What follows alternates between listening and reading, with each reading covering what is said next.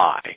Welcome to another episode of Pult on Power, Power System Design's podcast on the latest in power and power design. I'm your host, Alex Pult, and today I've got Kathleen Jakimiak from Freescale's microcontroller group, and we're going to talk about microcontroller space in general and some of the new solutions Freescale's come up to address some of the challenges that are occurring in that space. Isn't that right, Kathleen? Welcome to the show. Thanks so much, Alex. Absolutely. You know, we see designers running into several issues when designing with microcontrollers. Of course, power is always a concern for them, but one that keeps popping up again and again that we're seeing is applications that are space constrained. We're seeing more and more devices becoming portable. They expect that the consumer can carry them on their person or in their pocket, 24/7. Mm-hmm. They're battery operated. The battery is taking up a lot of space on the unit. And we see that our customers are just adding more and more functionality to these devices, but they're not wanting to increase the product size. And so we're really that it's not practical to use some of the existing LQFP and MAP-BGA devices that are out there on the market today.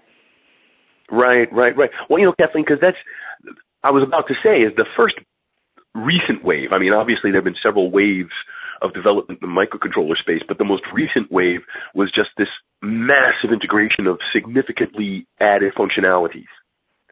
You've got these controllers now that have got LCD controllers in it, touchscreen controllers in them, power management built in. So I would imagine that makes complete sense that these chips must have swollen to, I wouldn't say ridiculous sizes, but from a point of view of someone designing very small portable devices, now I'm starting to think, well, yes, I've integrated everything into one chip, but now this chip is bigger than the board I would have laid out if I had put all the devices separately. Yes, that's exactly right. They want all this functionality integrated, but they don't want to give up even a millimeter of board space for it. And so what we've done is we've rolled out a new category of devices. We're calling them the Kinetis Mini MCUs. So Mini, as you can imagine, has to do with its size. It's very small devices based on wafer-level chip-scale packaging. So we can actually make devices down to 1.9 by 2 millimeters. Really? And what level of functionality are we looking at here? Did anything have to be sacrificed? Absolutely not. And so what our implementation is a real smart implementation. We're still maximizing the features that we're bringing out, the number of GPIO that customers have the opportunity to use, the same performance, the memory that they would be able to enjoy across the entire Kinetis portfolio, but now they're able to enjoy it in these mini packages. Right. Now, so this is specifically a packaging breakthrough, or there was also some topology at the chip level that helped cram things in a little tighter? So specifically, we're dealing with the wafer-level chip-scale packaging, so it is a packaging technology. However, we feel that our designers are really making smart implementation decisions when deciding what to bring on chip and how to bring it on chip so that we are maximizing the die space for our customers. Right. Now, having said that, one of the big issues right now in packaging are parasitics. Are there any concerns about that with your package? It's all nice, clean layout. There's no issues. You're probably, even with a smaller package, improving some of your parasitics, I imagine. Yes, well, wafer-level chip-scale packaging is just one of several types of different CSP options.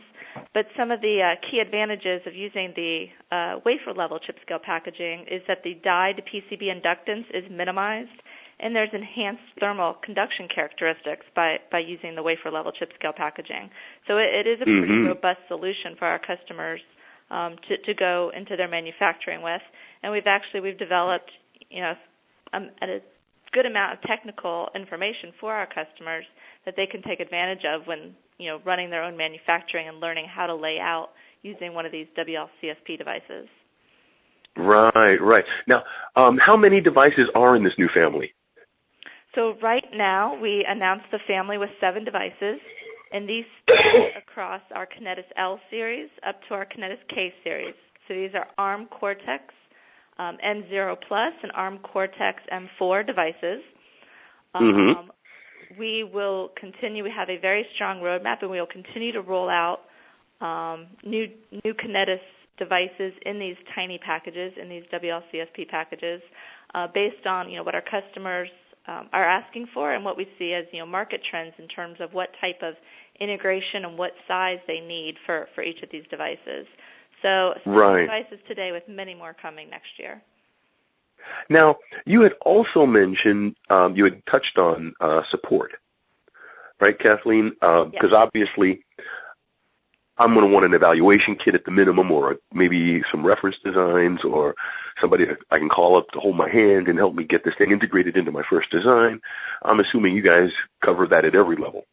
Absolutely. What's great about the Kinetis Mini MCU category is that we are taking advantage of existing Kinetis devices that are out there.